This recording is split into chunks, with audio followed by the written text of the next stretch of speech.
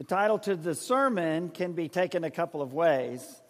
It could be connecting with the culture without deleting the what, as if the what is the point of the sermon, which is kind of true.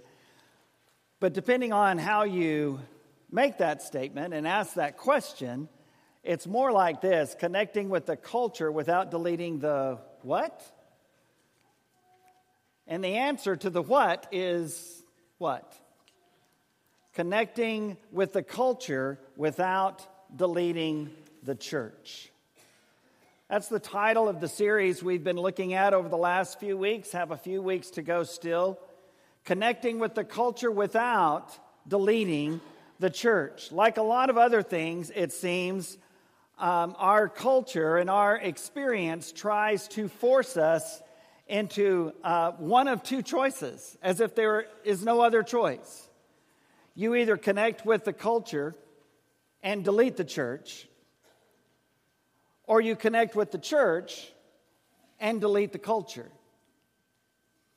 And we've seen examples of that, of both of those extremes, throughout our lives, and we certainly see them in our world today. And I think that's Satan's plan, is to force us into a corner and say this or that which. And what Jesus does, he comes along and he says, nope, those are not the only options. And so as we've been going through this series and are looking at it today, we're talking about connecting with the culture without deleting the church. We've looked at Jesus as the way, the truth, and the life. We've looked at the importance of Scripture as that firm foundation that Jesus is, that we just sang about.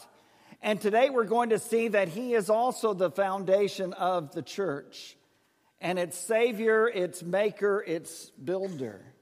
But does that mean we distance ourselves from the culture, as if they don't exist, they don't count, they don't have value?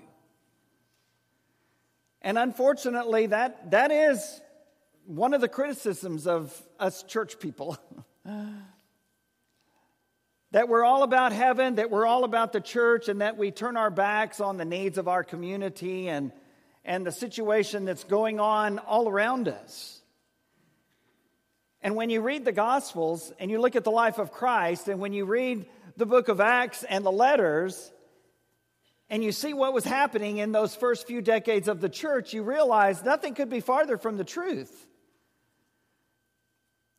In fact, that great passage in John 3:16 that everyone has memorized and loves so well, for God so loved the world, for God so loved the world, that he gave his one and only Son, that whoever would believe in him would not perish but have everlasting life.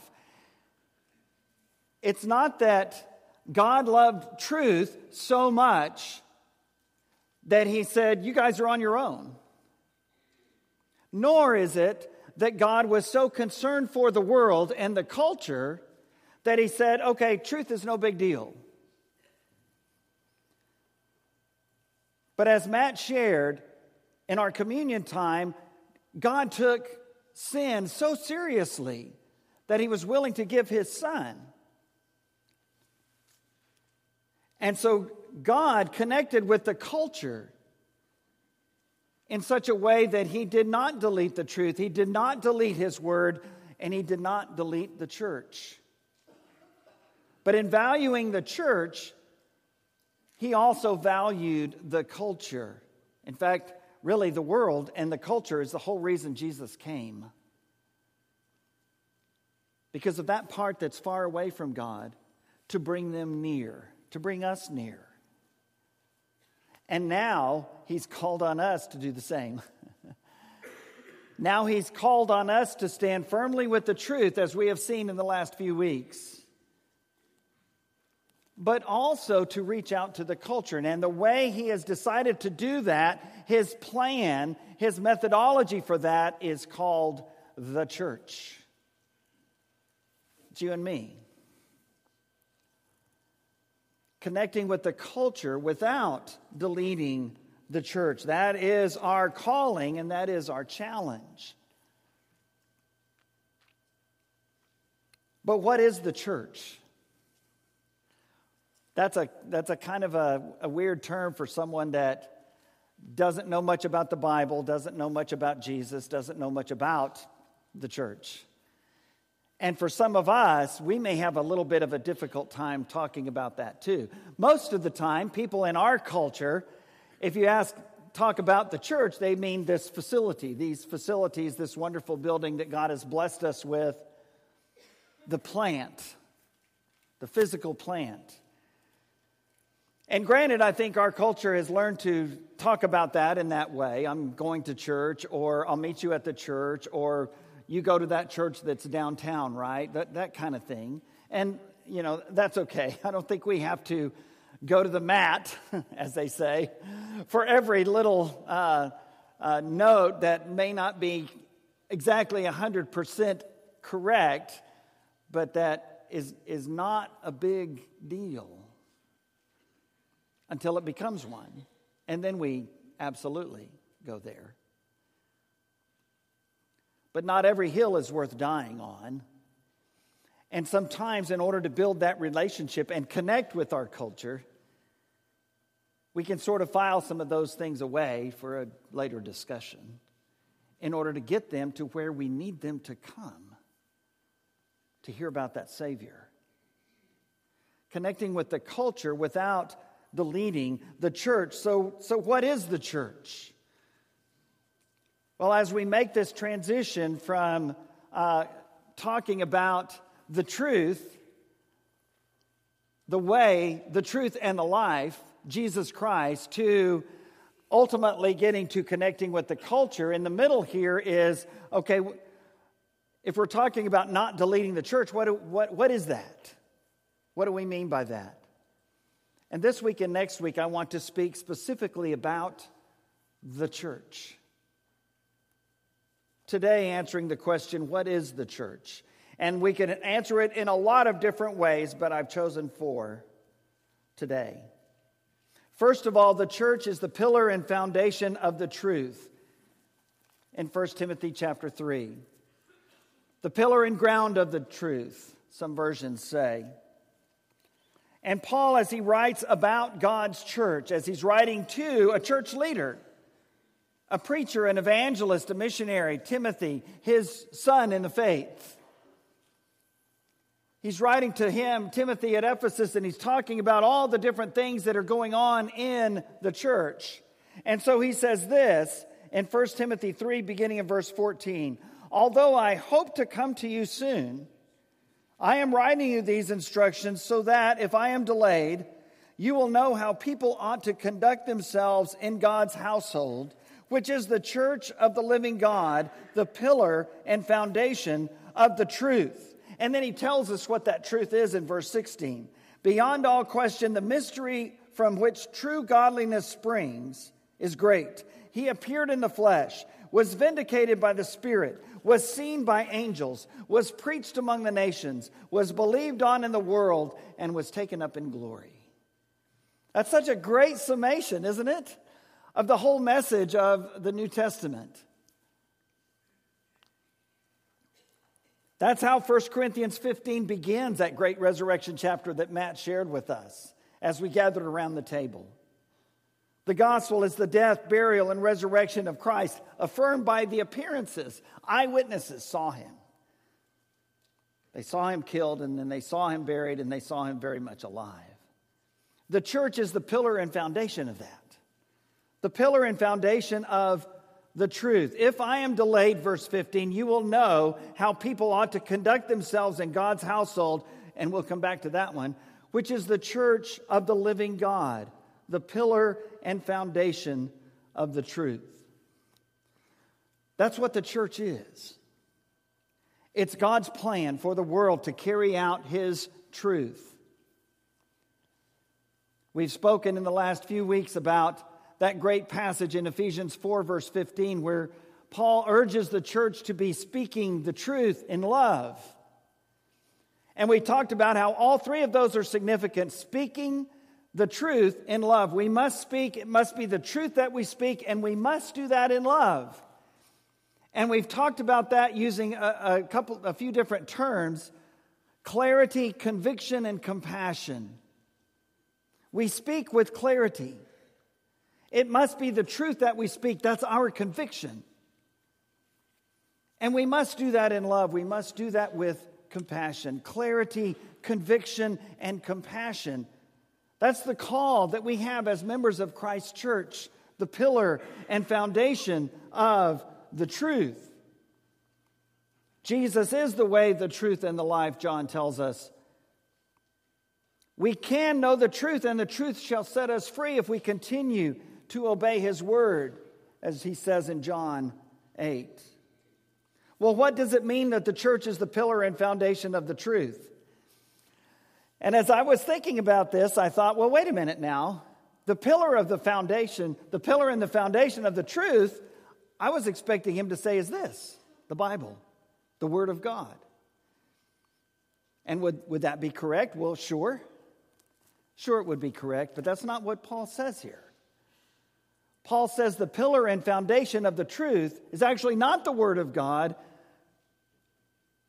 but it is that which carries and proclaims that word. The pillar and foundation of the truth, which is the Word of God, is the church. It's us. We are that pillar and foundation of the truth. We are God's witness to the world.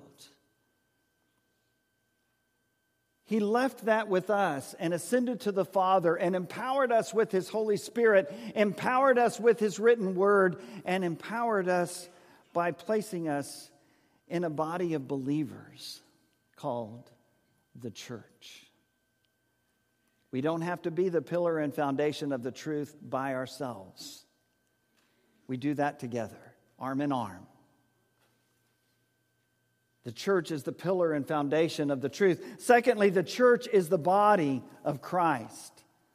The church is the body of Christ. It's read no better than in 1 Corinthians 12. There are lots of passages on your handout, including the one that's up here as well in Romans 12. But specifically, I want us to read from 1 Corinthians 12, this incredible passage that speaks about the interactions between people. And as I read these verses from 1 Corinthians 12, remember where he goes from here. Anybody ever read 1 Corinthians 13?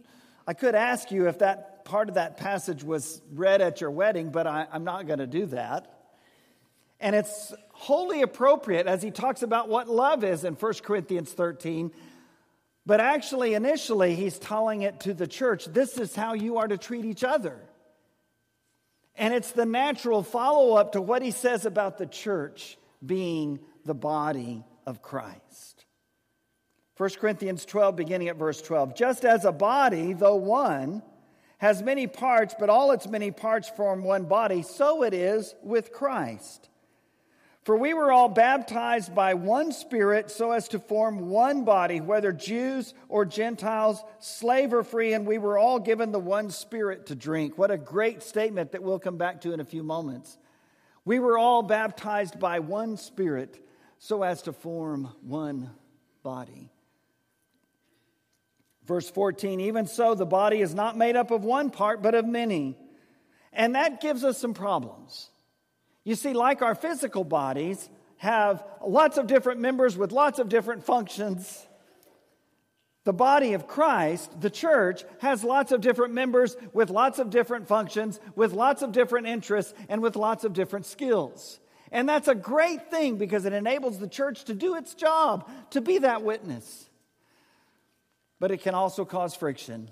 And that's not a 21st century American church thing. That's exactly what he is addressing in 1 Corinthians 12. Now, he talks about that beginning in verse 15. Now, if the foot should say, because I'm not a hand, I do not belong to the body, it would not for that reason stop being a part of the body. And if the ear should say, because I am not an eye, I do not belong to the body, it would not for that reason stop being part of the body. All the members of the body are valuable and are a part of that body. Verse 17, if the whole body were an eye, where would the sense of hearing be?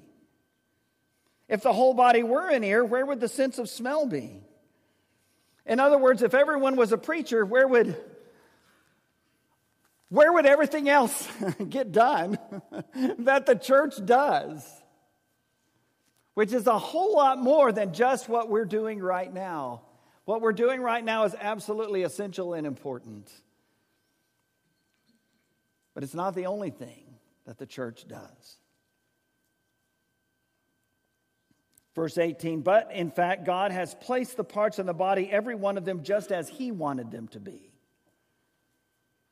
If they were all one part, where would the body be? As it is, there are many parts, but one body. By God's design, Paul says.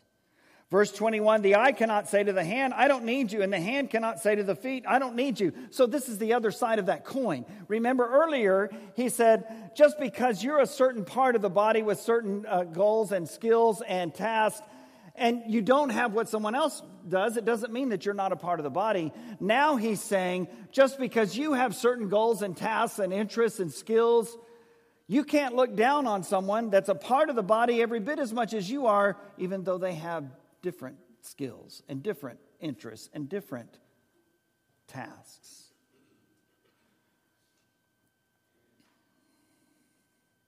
Verse 22, on the contrary, those parts of the body that seem to be weaker are indispensable. And the parts that we think are less honorable, we treat with special honor. And the parts that are unpresentable are treated with special modesty, while our presentable parts need no special treatment. But God has put the body together. God has put the body together, giving greater honor to the parts that lacked it, so that there should be no division in the body, but that its parts should have equal concern for each other. If one part suffers, every part suffers with it. If one part is honored, every part rejoices with it. Now you are the body of Christ, and each one of you is a part of it. The church is the body of Christ. Much of what Paul writes to the Ephesians and the Colossians in those letters refer to the church as the body of Christ. So what does it mean that the church is the body of Christ? I come into the church just as I am, and become a part of the body of Christ, just as I am. And every single one of us, just as we are, is a valued and needed and important part of that body of Christ, the church. And I would even go so far as say necessary and essential part of that body of Christ, the church. One body, but many members. The church is the body of Christ. Number 3, the church is the family of believers. Again, we turn back to that passage in 1 Timothy 3 and read just one verse, verse 15. If I am delayed, you will know how people ought to conduct themselves in God's household, which is the church of the living God, the pillar and foundation of the truth. The church is the family of believers. We are the household of God. Isn't that cool? Don't you think that's amazing? Isn't it a little bit frightening maybe? That God would look at us, not just this building, but at us. The people that form this church, whether you're watching online, here in person, we are the church. We are the body of Christ. We are the pillar and foundation of the truth. The church is the family of believers. As Paul writes to the Thessalonian Christians, he mentions how their reputation goes far beyond themselves. It extends throughout all of the family of believers. The brothers and sisters in Christ, especially those near where they lived in modern-day Greece. When he writes to the Galatians in Galatians chapter 6, he talks about the household of faith, the family of believers. That's how God refers to the church. His household, his family.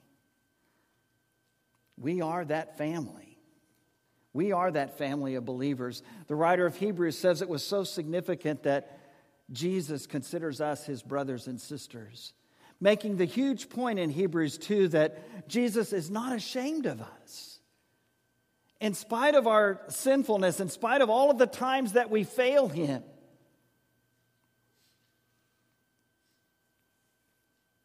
Jesus is not ashamed to call us his brothers and sisters. The church is the family of believers. Well, what does it mean that the church is the family of believers? What does it mean that the church is the family of God? I think it means one thing especially, and that is relationship. We have relationship with God through Jesus Christ, and we have relationship with each other. He has placed us in his family together. Together. You say, well, Bill, I'm not sure I like everybody in my family. Well, I'm not sure everybody likes you either. But guess what? We love each other. You can't be everybody's best friend. Again, we're one part but many members. That means we like and enjoy different things, and that's okay. But we love each other. We're committed to each other. We have a stake in this family. And you can mess with a lot of things, but don't mess with my family. And that's how we should feel about each other. That's how we should feel about this church. The church is the family of believers. We need each other. We need that relationship. We need that encouragement. Why? Because as Eric shares in his bulletin article today, the world, the flesh, the enemy, Satan is doing everything he can to get at us.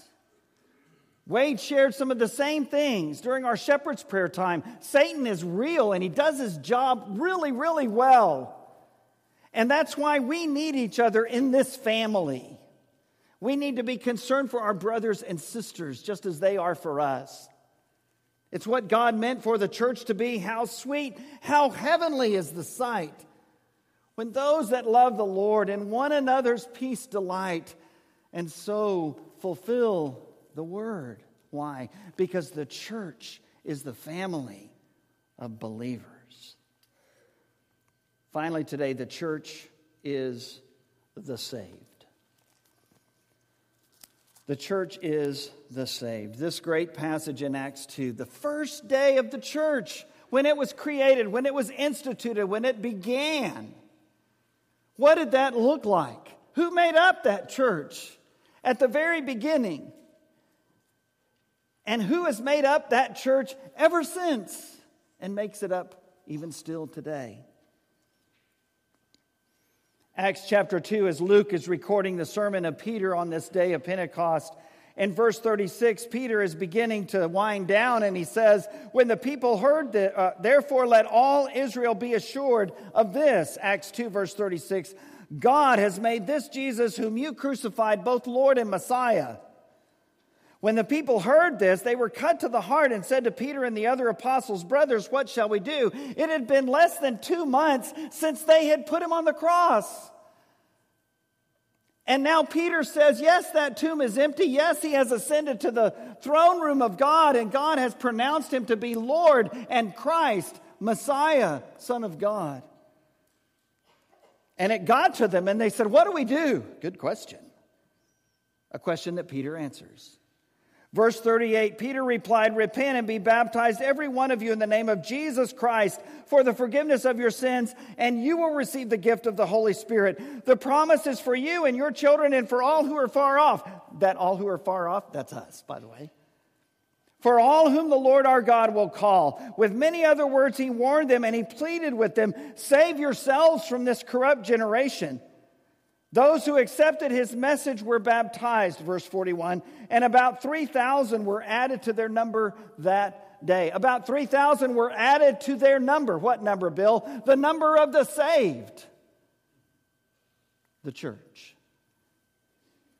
Verse 42, they devoted themselves to the apostles' teaching and to fellowship, to the breaking of bread and to prayer. Everyone was filled with awe at the many wonders and signs performed by the apostles. All the believers were together and had everything in common. That's the saved. That's the church. Verse 45, they sold property and possessions to give to anyone who had need. Every day they continued to meet together in the temple courts. Every day. It doesn't say that there were some whining around saying, why do we have to meet so much? They couldn't wait to get there. They broke bread in their homes and ate together with glad and sincere hearts, praising God and enjoying favor of all the people. And the Lord added to their number daily those who were being saved. What number, Bill? The number of the saved. The Lord added to the church every day those who were being saved. What a blessing it is for us to celebrate these recent baptisms that we've had with several of our young people over the last few months. We're the family of believers. We're the body of Christ. We're the pillar and foundation of the truth. We are the saved. The church is the saved. Jesus said, upon this rock, that I am the Son of God, I will build my church, and the gates of hell will never prevail against it. I realize there's a lot of difficulties in our world today, in our community, in our state, in our nation, in our world. I get that. But disclaimer, if you don't want to hear how the story ends, then close your ears for a minute. We win. We overcome. What is that exactly going to look like, Bill? I'm not sure about that. But I just know that we win. Why? How do you know that, Bill? Because Jesus built the church, the saved, and because he promised that the gates of hell will not prevail over us. We win. Not because we're so great, but because the one who bought us, who made us, who instituted this great church, because he is so great. 1 Corinthians 12 again, verse 13. By one Spirit we are all baptized into one body, so as to form one body. The church is the saved. What does it mean that the church is the saved? Let me ask this question. Would the church in Jerusalem have recognized any difference at all between the saved and the church and their number? As you read through those early chapters of Acts, you realize that was a given for them. People were baptized into Christ for the forgiveness of their sins. They were added to their number, the saved, the church, and that's who they recognized as it. The church is the saved.